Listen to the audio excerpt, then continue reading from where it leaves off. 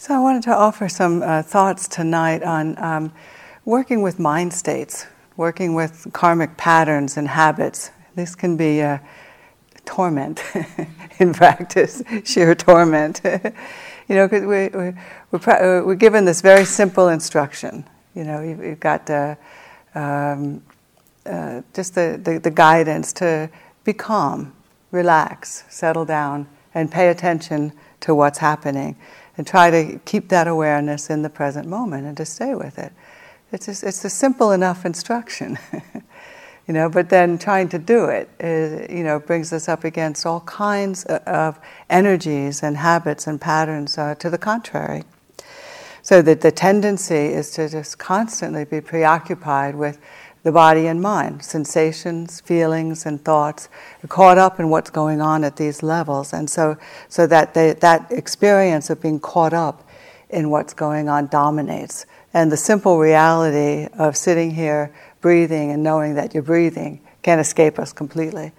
Or walking about throughout the day and not being able to be in what the simple experience that's going on. And this is what the Buddha calls suffering in his teachings. And he breaks it down for us. He shows us in so many of the teachings how it's happening, how we can untangle it and see that progression of how it's happening for ourselves.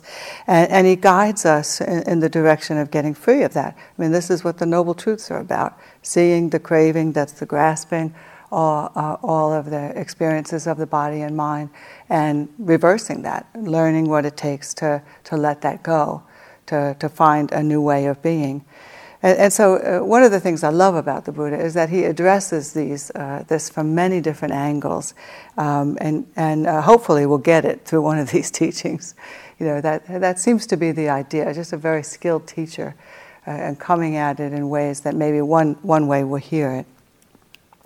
And I remember one time, a long time ago, when one of the first trips to the monastery, I asked one of the monks, "Well, why do we bow 3 times? What's that about?" And of course, I learned later that it was Buddha, Dhamma, Sangha. But his response was, jokingly, he said that, well, you got 3 chances to try to connect with this feeling of giving yourself over, of surrendering, of letting go. And maybe, just if you get lucky, hopefully you'll nail it on at least one of those chances. And to me, this is a great little metaphor for why the Buddha comes at freedom and liberation from so many different angles. Each of our minds works so differently, don't you find that? And one particular angle is going to speak to you, where another is going to speak to me, or it's going to speak to you at one time and not at another time.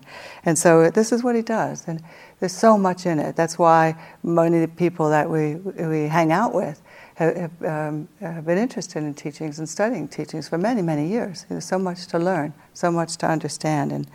And just for example, one of the teachings, the teaching of the 4 foundations of mindfulness, for example, it acknowledges, among other things, that there is feeling. That as human beings, you get born, and this is part of the capacity of being a human being. This system feels. It experiences pleasure, pain, and neither. And in this teaching, the Buddha is encouraging us to be aware of that. And as we train and try to see feeling just as feeling, just to freeze frame that or narrow the scope enough to be aware of feeling as just that much, then what it does is you begin to notice through that process how it's kind of elusive, and how the mind just tends to always want to be doing something with that. And so the various forms that takes is that the pleasant feeling very quickly escalates into a kind of a wanting and a longing. And the painful feeling escalates into an aversion or resistance or contraction, whereas that the feeling of neither pleasure nor pain becomes a way of checking out. And so this is what we're actually observing as we practice here together at the Forest Refuge. You have no limit to how many ways that you can see the mind doing this throughout the course of the day. So like some people are reporting how they're watching this at mealtime. How what's offered at mealtime is perceived as pleasant, and how quickly that becomes an experience of wanting it more, and even going to the extent of overeating.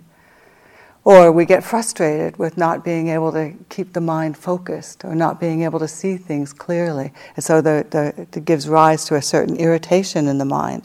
And this very quickly becomes self-criticism and even defeatism. This is that progression that's constantly happening, and in ways that we're observing it, in the ways that we're going about throughout the day, the things that we're doing. Or the experience of just having very little stimulation. Somebody was commenting recently how quiet it is in here, and just wanting to go running out, do something, get something, buy something, eat something, whatever. It's so quiet and so still. And so this can very easily, a lot of people have the experience in this kind of stillness of sort of lagging into drifty and dreamy states, and sleeping too much, or just kind of checking out in very subtle and coarse ways. We all go through this, and I think it's very important that we're honest about it. And this is actually what the Buddha is pointing to. These are actually the things that we want to see. So we better be honest about it. We better name it and know that this is what's happening. And so similarly, like with the teaching on dependent origination, the Buddha is really very much describing the same thing. He's just putting it in a slightly different language, where he's talking about, so you've got the feeling of pleasure, pain, and neither that comes with contact. But then very easily, if we don't see that, there's craving, and the craving quickly becomes clinging, and the clinging moves into becoming, and then you got this whole mass of suffering. Where the sense of knowing what's happening is lost. We're just in it. We've just completely become it, and it happens so fast we don't even see it happen, let alone have the opportunity to intercept it or handle it in any way. So we get caught up in this complex of painful states very quickly before we even know it. And often, I know, for myself, and it's certainly still the case, definitely the case through the years in practice, that one only can see that process after you found yourself completely caught. And then it's almost like the mind has to take a moment and sort of backtrack and see, how did I get here? What happened? I was minding my own business, and all of a sudden I'm in a state. What happened? How did it happen? And we sort of retrace our steps and begin to see how it is that we got caught up.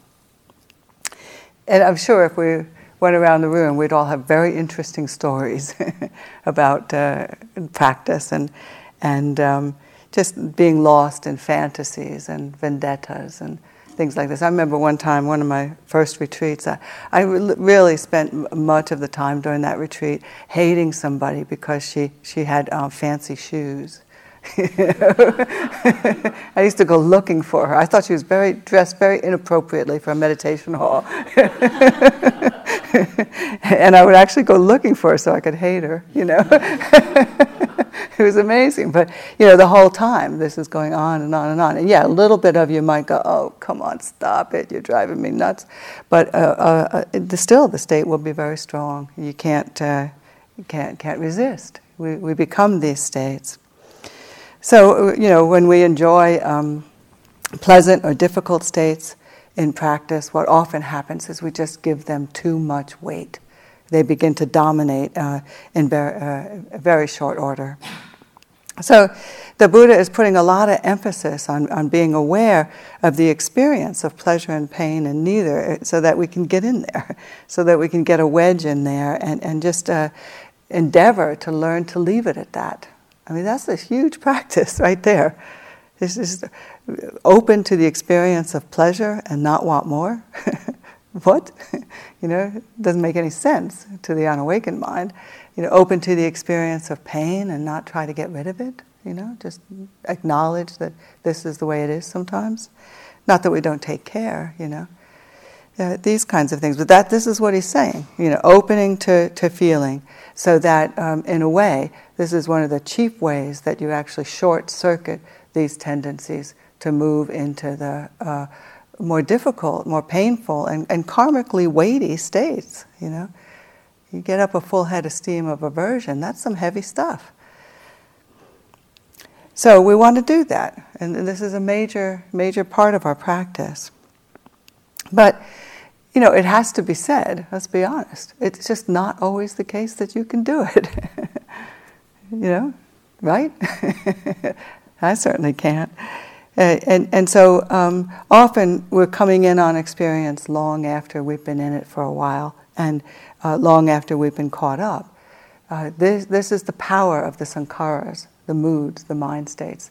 They take over, they dominate, and that's our practice, is to begin to acknowledge that, to see it. And much of the time we really don't even see feeling, let alone that we grabbed it, let alone that we've been in a mind state for the last 10 or 15 minutes. So the practice is just learning about how all this happens, and slowly, through the months and years of our training, getting a handle on this, becoming somewhat proficient, so that these states don't dominate. You actually have a leg up in dealing with them.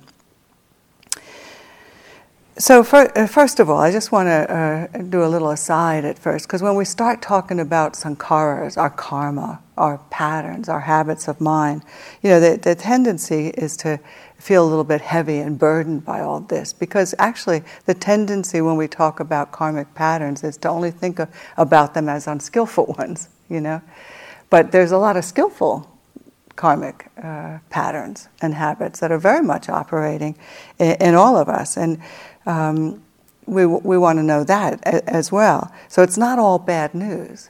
There's a lot of really good news, and we want to be able to train the mind to see both of these.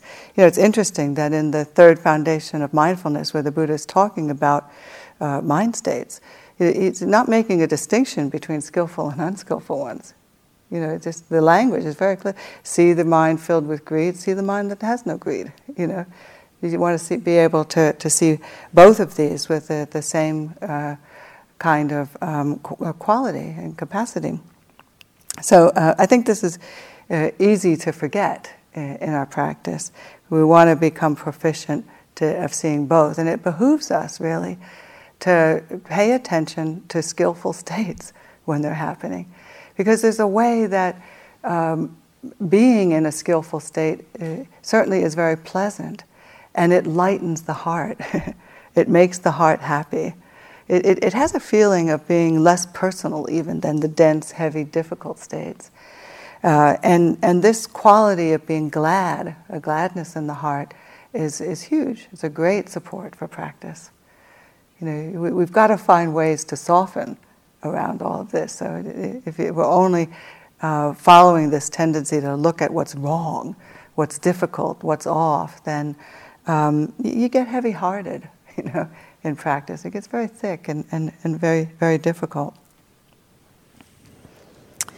I went over to the retreat center this morning to have breakfast with the monastics who are teaching a retreat over there. And Ajahn Suchito and I were talking about, just kind of musing about how inspiring it is to be at these centers and to hang out with people whose faith and determination and their aspiration is so great. And he was saying, he was looking at the statistics for that course, and he noticed that the vast majority of participants in the monastic retreat right now are over 60. And we were going, wow, that's pretty far out, because these are not newbies. These are people who have been at it for a long time and are still hanging in there. It's like the ever-ready bunny, just coming back for more, still doing it, still going. And then even the young'uns, even the newbies and younger generation that's coming to it, many of those, he was saying, had families, complicated work situations, juggling all kinds of things to be able to eke out the 10 days to come and do a retreat like this. And I don't know, we were just sitting, I'm getting goosebumps now, just thinking about it, just feeling the depth of determination and stick-to-itiveness that is so prevalent among the people who come and try to practice in this way. This is very skillful karma bearing fruit. And we have to know this. We want to take that in. Be very important to remember it and to notice it, to feel it. And there's also just this growing sense of mindfulness. You may not feel it sometimes. So many times we can feel like we're out to lunch, but and we can be quick to complain because we're not able to notice things like we'd like to. But come on, we keep remembering to remember. I mean, isn't that amazing? I'm just amazed by, especially some of the things I've seen in my mind, that it still has that capacity. That it still keeps coming back, keeps coming back, keeps coming back, keeps coming. This is highly conditioned, skillful state of mindfulness, returning over and over and over again, because we've done it before, and we soak in it when we do it, and it gets conditioned. It's beautiful stuff. I was just noticing recently, for example, that I was in a conversation with somebody, and I just began to notice that I was really listening to them. and I was so completely present and so tuned in to what they were saying. You may have noticed that the usual tendency for the mind, the unawakened mind anyway, in conversations is to be relating to what people are saying, to associate, to think about what you want to say about what they're saying, or to be going over something else in your mind that has nothing to do with the conversation, or to be commenting internally about them and what you think about them, all this kind of stuff. You ever notice that?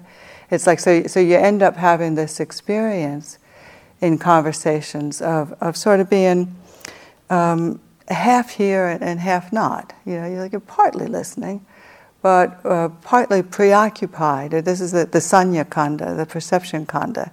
It's very active. It associates, it relates, it remembers, and very, very strong tendency in the mind.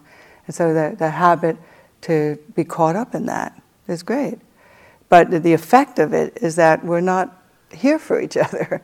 We're not listening, to each other in the way that we would like to.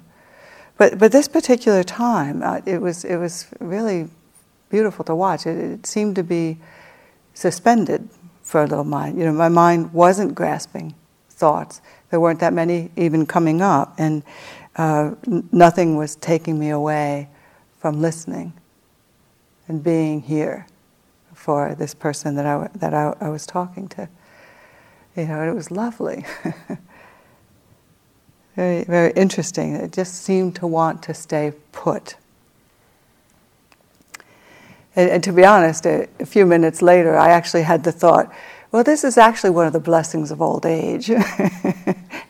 The older I get, it's like the energy level is just going, and so literally one has less and less energy to even pick up on your own thoughts, your own habits and patterns, and if you thank goodness if you live long enough, the practice does get a little easier just because of this factor of not being able to do it, to grasp and cling and hold on like you used to. So part of it is that, I want to be honest. Part of it is my mind is just not working the same way it used to, But a good part of it was just being acknowledged as, this is a fruit. This is a fruit of practice. And I remember just sitting there going, God, this is great. This Buddha, he really nailed it. And, it's working. I'm here more. And we need, I know you know this.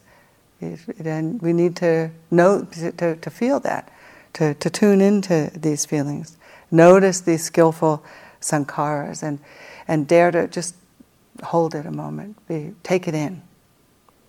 This is what the Buddha is pointing to. It's possible to be here with this kind of calm and presence of mind, even if only for a few minutes, but it's there. So this is good stuff, and we need to remember just to notice our skillful karma and celebrate it. As I said, it softens the heart. It makes the difficult states a lot easier to bear, and this is important. But then there are these blind spots and these persnickety patterns that just won't give up, won't go away. And some of them can be quite strong, and some of them are very, very deeply entrenched. So just as an example, I was talking to somebody. I do a lot of telephone interviews, and I was talking to somebody a few weeks back, and he really wanted help with this particular concern. He kept comparing himself to somebody else in his life, and he was the upshot of it was that in this comparing, he was coming up on the short end of the stick, and he was basically saying that by comparison to this person, he wasn't living a very worthy life. He wasn't living the kind of life that he wanted to, a meaningful life. And he wanted to talk about that. He wanted to talk about how to change his life so that he could do that, so that he could live more the way that he wanted to. And basically, I think I was getting the feeling like he wanted me to tell him what to do, how to do that. And certainly, I mean, this is interesting stuff because, you want to listen. And certainly, sometimes when these concerns come up into the mind, we do want to listen to them. Maybe he's being slothful and finally admitting it, or maybe it's the case that he's not following his aspiration. He wants to be able to find a way to lift himself up into that a little bit more. So one wants to be aware of that. And I remember telling him, I said, okay, well we can talk about that. We'll talk about that later. But first, what I'm interested in, what I'm hearing and seeing is this comparing. And this way of relating to what you're witnessing in the world and seeing that and concluding that you're not worthy, that you're not good enough, that your life isn't being lived well enough, you're not going in the right direction. That's the thing that's getting my attention. And I asked him, well, what about it? What about the comparing mind? What about the mind that thinks it's less than? That it's not good enough? Are you seeing that?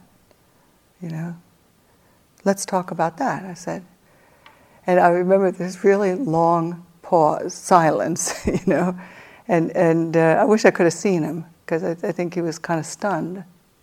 Because it clearly, in his mind, the whole thing was about smacking himself around and becoming the kind of person that he ought to be, And this whole state of comparing and unworthiness and less than stuff was totally being missed. He had not seen it or acknowledged it. And that when these kinds of thoughts would come into his mind, he believed them. That I really am unworthy. I really am not living my life well enough. Yeah? And I'm sure you can relate. This is a blind spot. There are states of mind operating that don't get seen, let alone challenged or questioned or felt to see whether or not they're serving us, whether or not they have our own best interest in mind. It's. And the other bit that was going on with this, it was interesting as we talked about it. But here, this was a person that in his life who he was very close to and admired very much for some of the choices that she was making in her life.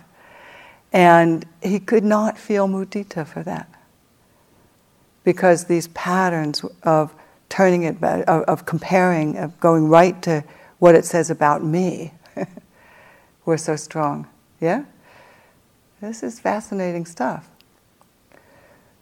And they started to cry, He said, wow, I'm trying to be close to this person, and I can't even wish her well because these states of these self-absorbed states are so dominating my experience. It's quite powerful. It didn't occur to him that these too were mental states, that these too were karmic patterns, that these too could be contemplated and reflected upon.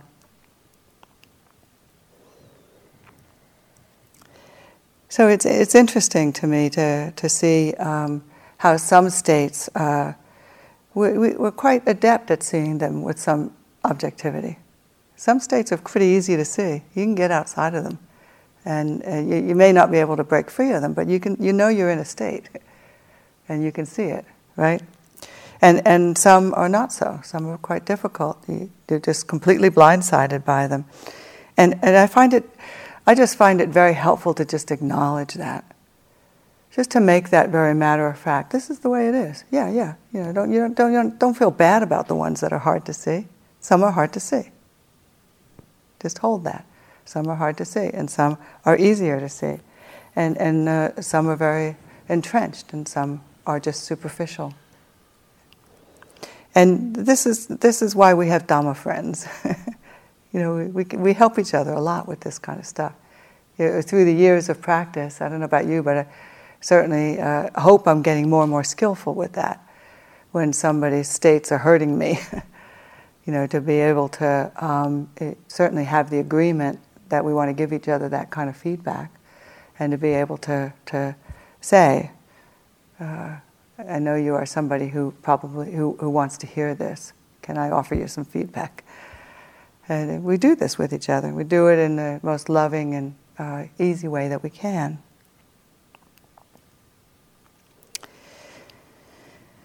So really probably the first step, or the most important part of working with states, is just developing the capacity to know that we're in one.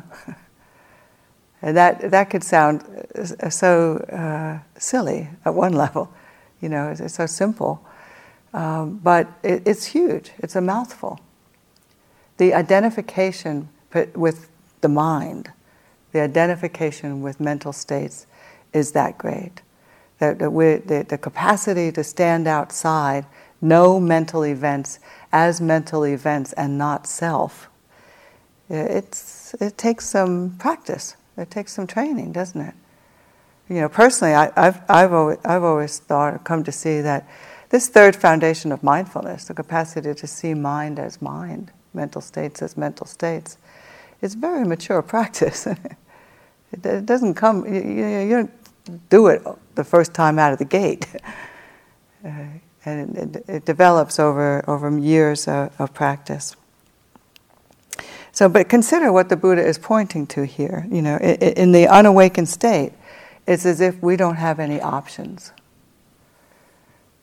It's kind of like what you've done, the way that you've been, is the way that you're always going to be. There's a pattern, there's a habit, we're locked into it. It's compulsive, it's compulsion. It's probably neurotic as hell, and there it is, and you just have to go with it. That's who we are. We're kind of stuck in it. But with the practice, we start to move outside of it. I remember one of the times when I was really seeing this for myself. I used to live with a gal who had a dog, and I loved this dog. She was so great. She was neurotic as hell, compulsive as hell, and just very reactive. It didn't, whatever was going on, her behaviors were very predictable. For example, a fly would start snipping, going around her head, she'd go, just start snipping at it, Or there would be this certain sound of the letter carrier coming up the walk. And right when it hit a certain place, it was, woo!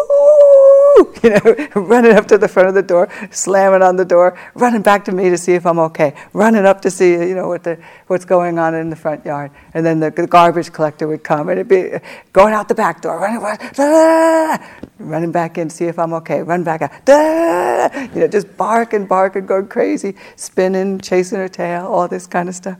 Or if I put food in her bowl, she had a bowl that had little rings on the side, and so that if I got into the habit of plopping food down from high heights, because when it went in, then the bowl would go like a bell, it'd go ding, ding, ding, ding, ding, and she could be way the heck out in the back of the yard, and she'd hear that thing and come running in, and I would just laugh and laugh. Sometimes I'd just put food in her bowl just to see her do it, to see her go crazy like this, and I would just stand back and howl. I just loved watching her, and then I'd be saying things in my mind like, oh, you're so neurotic, you're so compulsive, you're so crazy, look at you silly thing, ha, ha, ha, And then one time I was watching her and it hit me. I said, that's what I do. I'm the same way. It's stimulus response. And this happens and this state comes up, and I don't have the objectivity to get a wedge in there, It was great. It was great just to see that's what I'm doing. And we're bound in these states. We're bound in our karmic states as long as we don't see them. As such, like this guy who kept comparing, didn't see it, or Sasha, just neurotic as heck. We just become it. So that with each passing moment, when there isn't any objectivity in relation to our mind states, then we become them more and more. And what you can observe in practice, or usually in hindsight, is that you're going to stay in that state until the mind picks up on something else. It latches onto something else and hangs out there for a while. It just gets tired of that state and then picks up something else and hangs out there for a while. That's the way it is, and it's almost like we can live our whole lives blindly, just caught in one mood or mind state after another, and never really have any sense of being here, fully awake, knowing what's happening in a decidedly different relationship with the body and mind. This is what the Buddha's pointing to. He's just trying to get us here, because this state of being persistently, consistently caught up is a suffering state.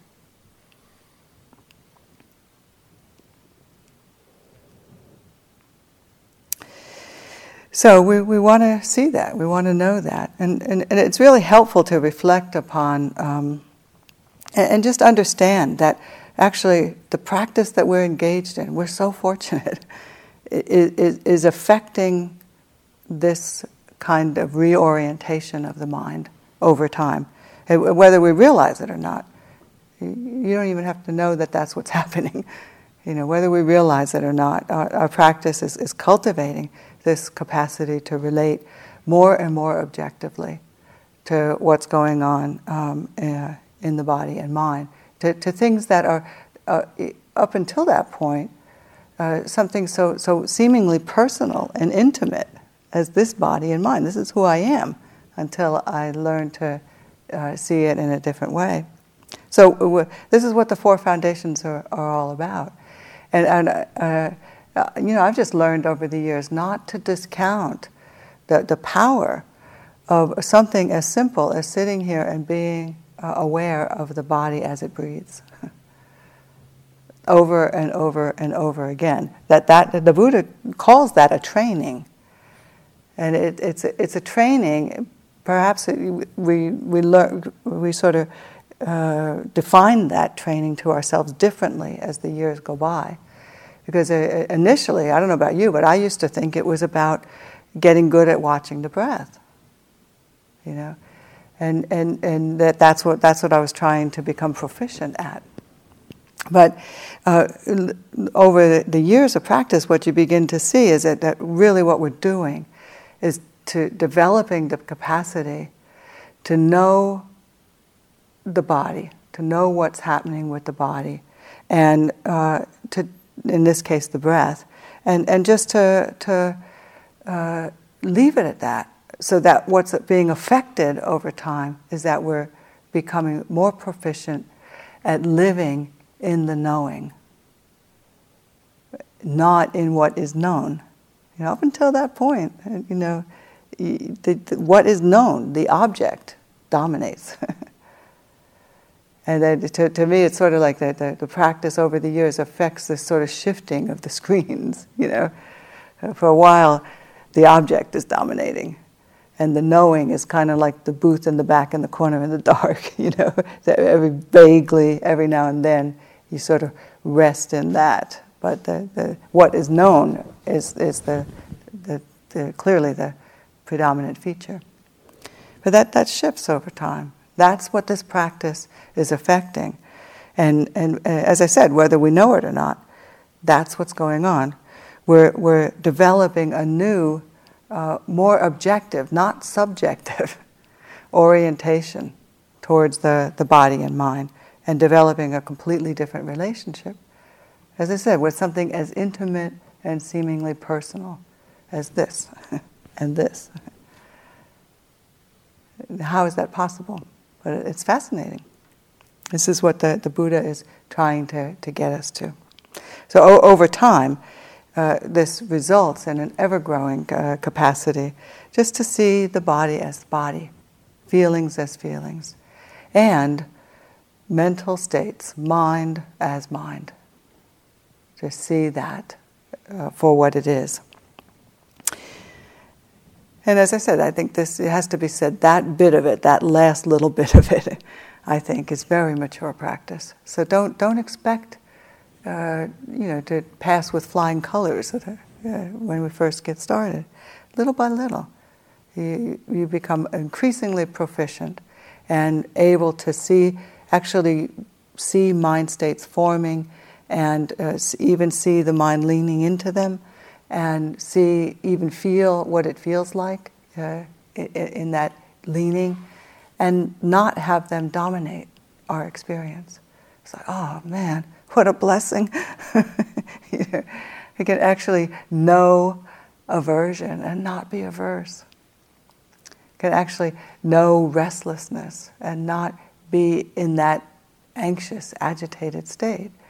It's not that it's not there. It's not that there's not underpinnings of it, but the relationship is very different. It's not who you are in these moments. Restlessness is a biggie. I remember one time, I think it might have been my first 3-month retreat, where I first really began to see that. I mean, my own particular collection of formations is such that I've had a lot of struggles with neurotic behaviors, restless, agitated, anxious behaviors. They was really the way that I was for much of my life. And so on this retreat, it's no accident, it's certainly understandable that my first long meditation retreat, I spent a lot of it in this state. But I began to notice as I practiced, how much of the time throughout the day I was sort of leaning into the next thing. I might be walking down a hallway, for example, and I could get this sense that, well, my body's here. This body is walking down the hallway. But in my mind, I was on to the next thing. And you ever heard that feeling where you can feel the pull? It's like the whole system is being led by the head, And one time I had this image where my head was this huge, enormous thing, and underneath it were these little appendages that were my feet and my hands, It's like the head was all there was, just leaning and leading the whole organism. And then I began to notice that when, say, I was sitting and the bell rang, I would jump up and to get to the walking path, to get to my walking path. And then if I was walking and the bell rang, I would stop immediately in the middle of the path and go back to the sitting, I mean, some of it was I was just very dutiful, that's what you're supposed to do, the bell rang, go, But some of it was just this agitation, this restless state of mind. And over the months of watching it, I began to realize that, it's not like I loved the walking so much that I couldn't wait to get there, And it's not like when I was walking, I love the sitting so much that I couldn't wait to get there, This was something else going on here. And for the first time probably in my life, it's as if the mind turned around and looked at it. And I'll never forget it. I stopped dead in my tracks at one point. I said, oh, this is restlessness. This is what he's talking about. This is the state of restless agitation. You're in it. and I was so happy to know that for the first time, You probably, I'm sure you've felt this at times. Suddenly, this state that had been a dominant state of my being was now an object. It's a very different experience. Very, very different. Don't you love that? It's a very different, big shift that happens, and a very happy one as well. So after working with this for many years, and as I'm sure you have yours as well, it's just you begin to see that you maybe you're not always outside of it, but that capacity to know these states gets stronger and stronger and stronger, doesn't it? And that becomes the dominant feature of the experience, not the state. That shift is taking place, and it's very, very powerful. There's great, we have to know that there's great value in being aware that this shift is taking place. So again, the third foundation of mindfulness has to do with knowing mind states. That's just that much, knowing that this is what's going on. And it's critical because it represents a huge transition, and it repositions the whole system in a way, particularly the mind in a way, to be able to discern the experience of being in that mind state and whether or not the experience of that is serving us. Up until that, you don't know that. You're just in it, But the mind is going to work now, and it's discerning. I don't think I like aversion. I don't like this state. I don't like it when I overeat. I don't like when I'm just always judging and criticizing people. You may not actually be saying that to yourself, but the knowing of it, the knowing of the experience, is direct knowledge that the experience of being in that state is going in the system. Believe me. And that's the thing that's beginning to not only uproot the grasping of the state, but ultimately uproot the state itself. The mind just learns. In a way, it's just such a blessing to be a human being because it has this capacity to learn and to sort out. You use the system of pleasure and pain in the advantage to the in the direction of freedom. So if it's painful to be in a state, the mind goes like this: I don't want to go there. If it's pleasant to be in a state, it will start to go there. But that whole pleasure-pain principle has been lifted to a much higher order of magnitude. It's not caught in the sense plane, sensory experience anymore. It's being elevated to this level of unworldly pleasure and pain. So it's beautiful stuff. I just love contemplating the fact that it's all right there. We're kind of hardwired to get this. It's just almost a matter of just putting in the time. The mind begins to get it. But we have to be outside of mind states enough to know, oh, that's restlessness, that's aversion, that's greed. And I've noticed over the years too that even this capacity, it goes through stages. Initially you may find that you can know that you're in a state and you can stay out of it for a few seconds, but then you go back in. And you come out again, you know it, then you go back in. And this kind of play will happen. But I found that we need to really be happy with that. That's good. That's way better than being totally lost. And being content that something's shifting, it's moving, that the practice is working. You're able to step outside of it a lot. And don't worry about trying to do it more. Our capacity really to let go just develops gradually, over time, in its own way, as we begin to see and feel the direct experience of grasping mental states. The mind's not stupid. It gets it. It just has to see it. It just has to be there for the experience.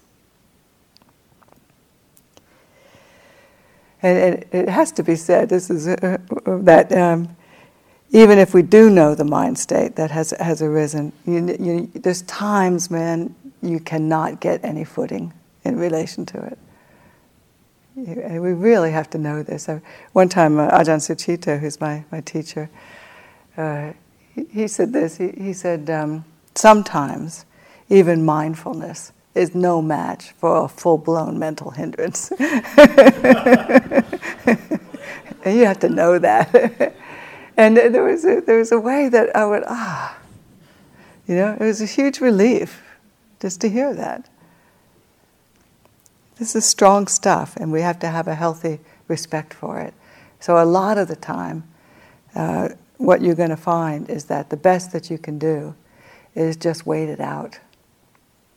And waiting it out is good, because what's going on in that is one is developing these beautiful states of kindness and forbearance, patience, a certain honesty and compassion, and no small dose of equanimity. Just okay, it's there. Don't worry about it. It's there. You just kind of endure and wait it out until it moves. This is one of the ways, too, I think, that we get insight into impermanence. You're not pushing, demanding that states leave, but just hang in there while they're there. You'll see them go. They all do. Most of them, unless we're grasping at some level, I've seen they just seem to have about a 3-second lifespan. Something is pulling it in if that's not the case. So even this is a lot. We're less and less identified, and we really want to be happy with that development if that's what's going on in your practice. Because the next time it comes around, we'll be even more detached. We'll be even more objective in relation to it, because this time we didn't indulge it and we didn't hate it. It's the grasping that takes the form of getting lost in it or resisting it that keeps it all coming back. Ajahn Chah used to say, if you hate it just a little bit, you're guaranteeing its return. Whoa.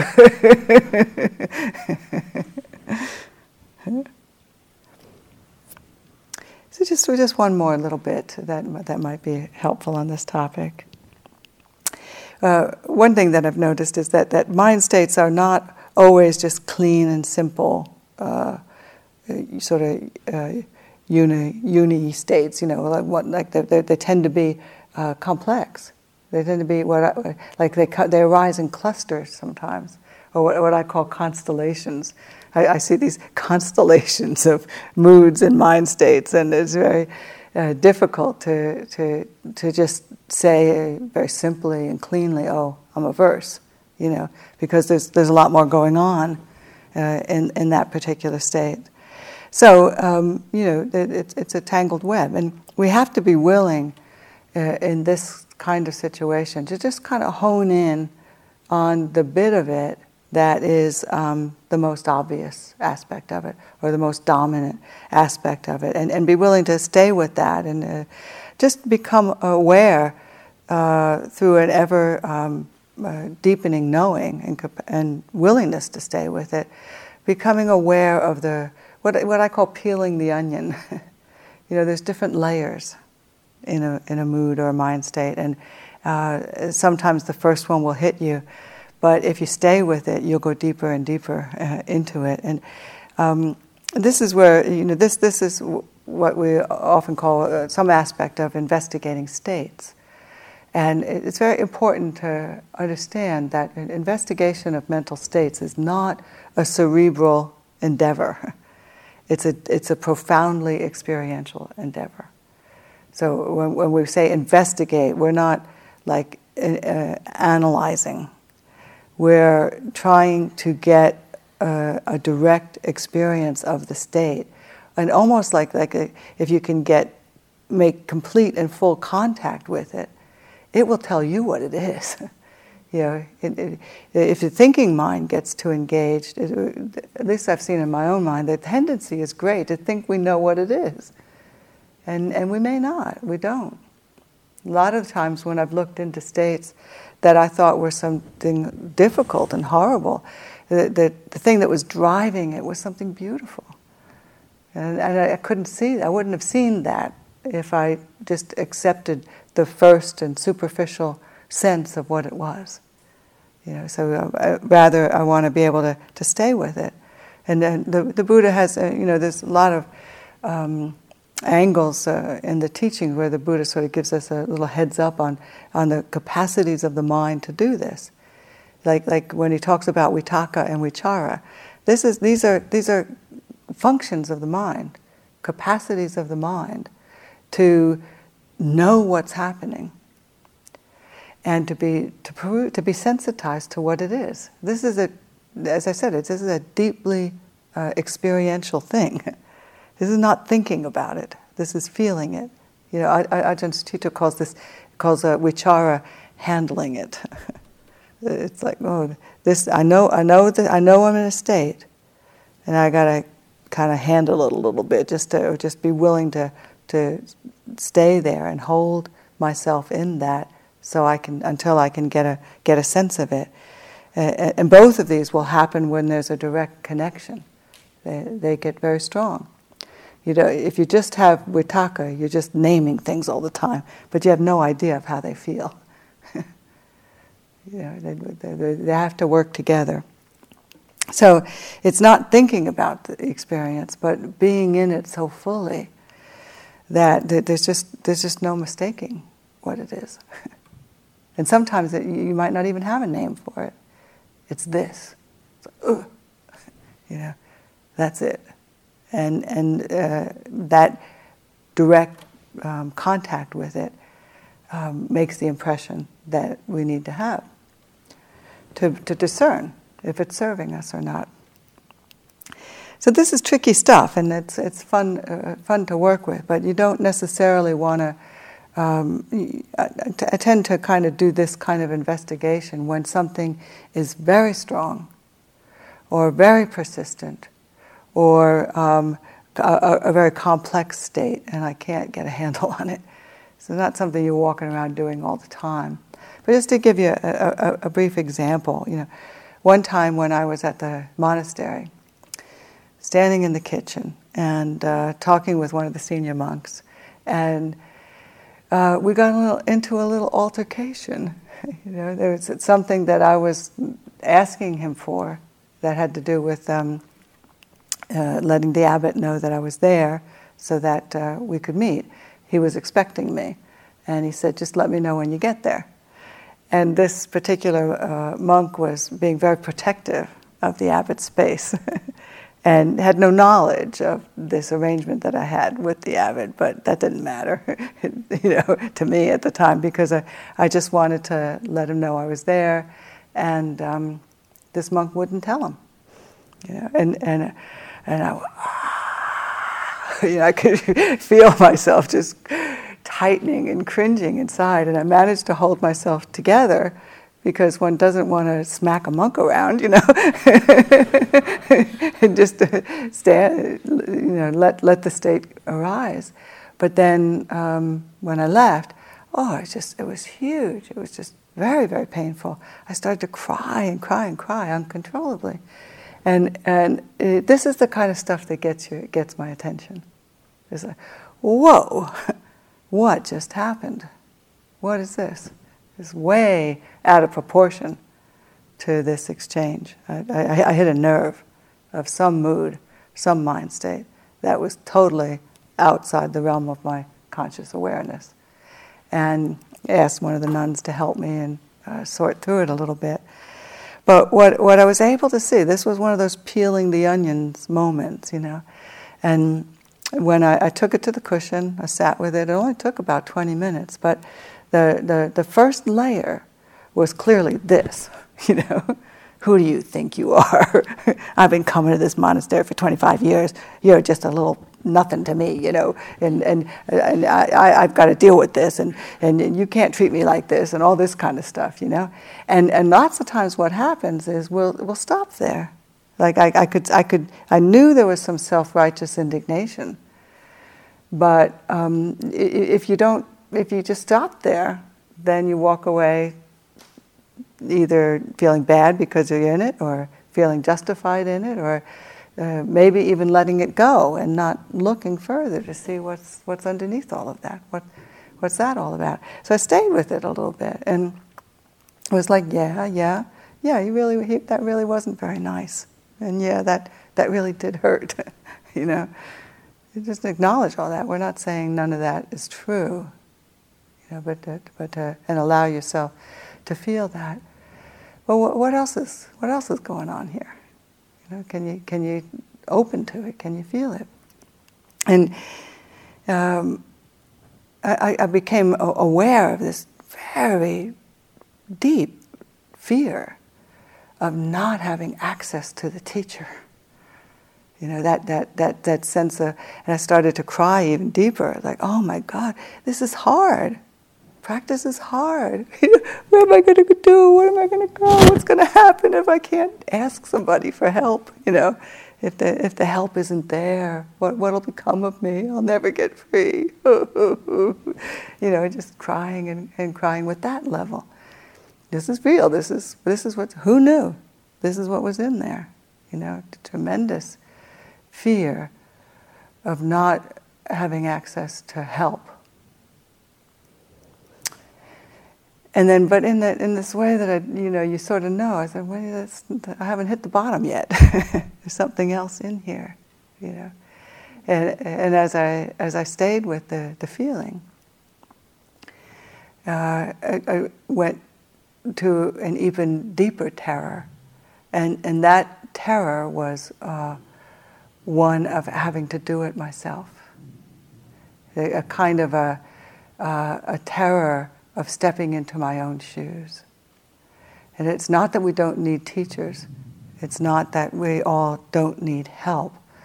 But there was a subtle defilement in me that kept relying on it and turning to something outside.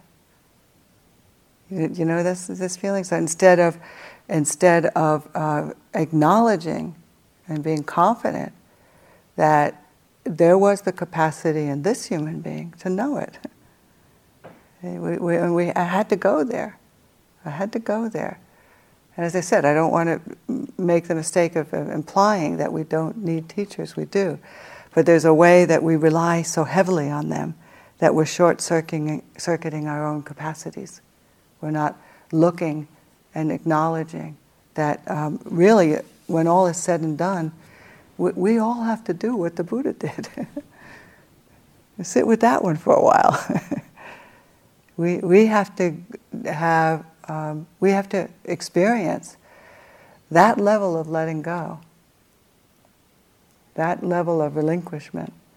We all have to experience that level of conviction and profound knowing, for ourselves. And for me, I'm not saying this will do this for you, but for me that struck terror in my heart. I'm quite confident that we're all going to have the experience of proclaiming and shouting that victory cry of the Arhat someday. Done is what had to be done. There is no more clinging. The holy life has been lived. That kind of thing. We're all going to do that. And we all want that. But we have to know, we have to be really clear what we're committing ourselves to and what it's going to take. And I don't know, it just it implies in me a kind of it touches in me a place where I just want to stand tall in that, just throw my shoulders back, lift my chest up, and just kind of acknowledge that I don't care what it takes. I'm in it. I'm in it for the long haul. Even if it means standing alone and being alone and having to do it completely alone. This can be very powerful.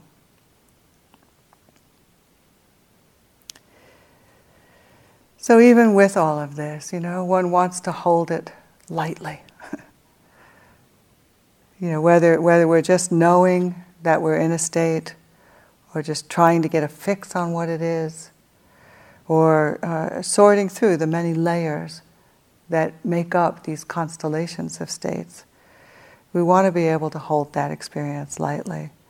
And as you might imagine, or perhaps you've seen for yourself in your own practice, this over the long haul is going to require a tremendous amount of kindness in the heart, tremendous amount of compassion, tremendous amount of equanimity. We have to free ourselves of any views that we have about the way that we are or the way that we think we ought to be. I don't know about you, but I've found that very hard. that tendency to it is so great to get in there and evaluate. But trying to just drop that and be with the states themselves and not have a view about them. This is what the state is. What's it like? What's it doing? How's it working for you? Is it something that you're going to stick with? Is it something that we're going to overcome? So it may not be the case that we uproot states in the short term. I've found it to be much more the case that over the years of practice, what we tend to do is just kind of coexist with them, and you outlive them if you're lucky. They die a natural death. So the patterns in the short term might be still there, but what changes over time is that we don't indulge them, we don't resist, we don't hate. That right there is huge. It's very nice. You just learn to love your karma, warts and all. So you're this way. Can that be okay? This state is a strong one in you. Can that be okay? Because it doesn't matter what the state is. What matters is, are you seeing it and feeling it and discerning from within it whether or not it's useful. Okay, so I hope some of this is useful.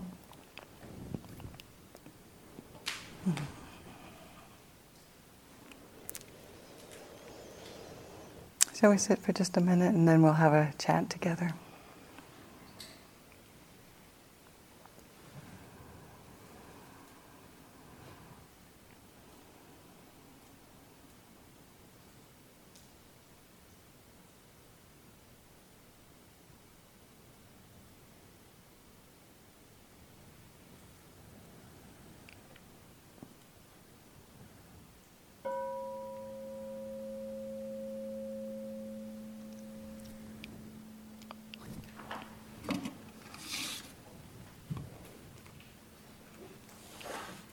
So let's close with the sharing of blessings. We'll chant together.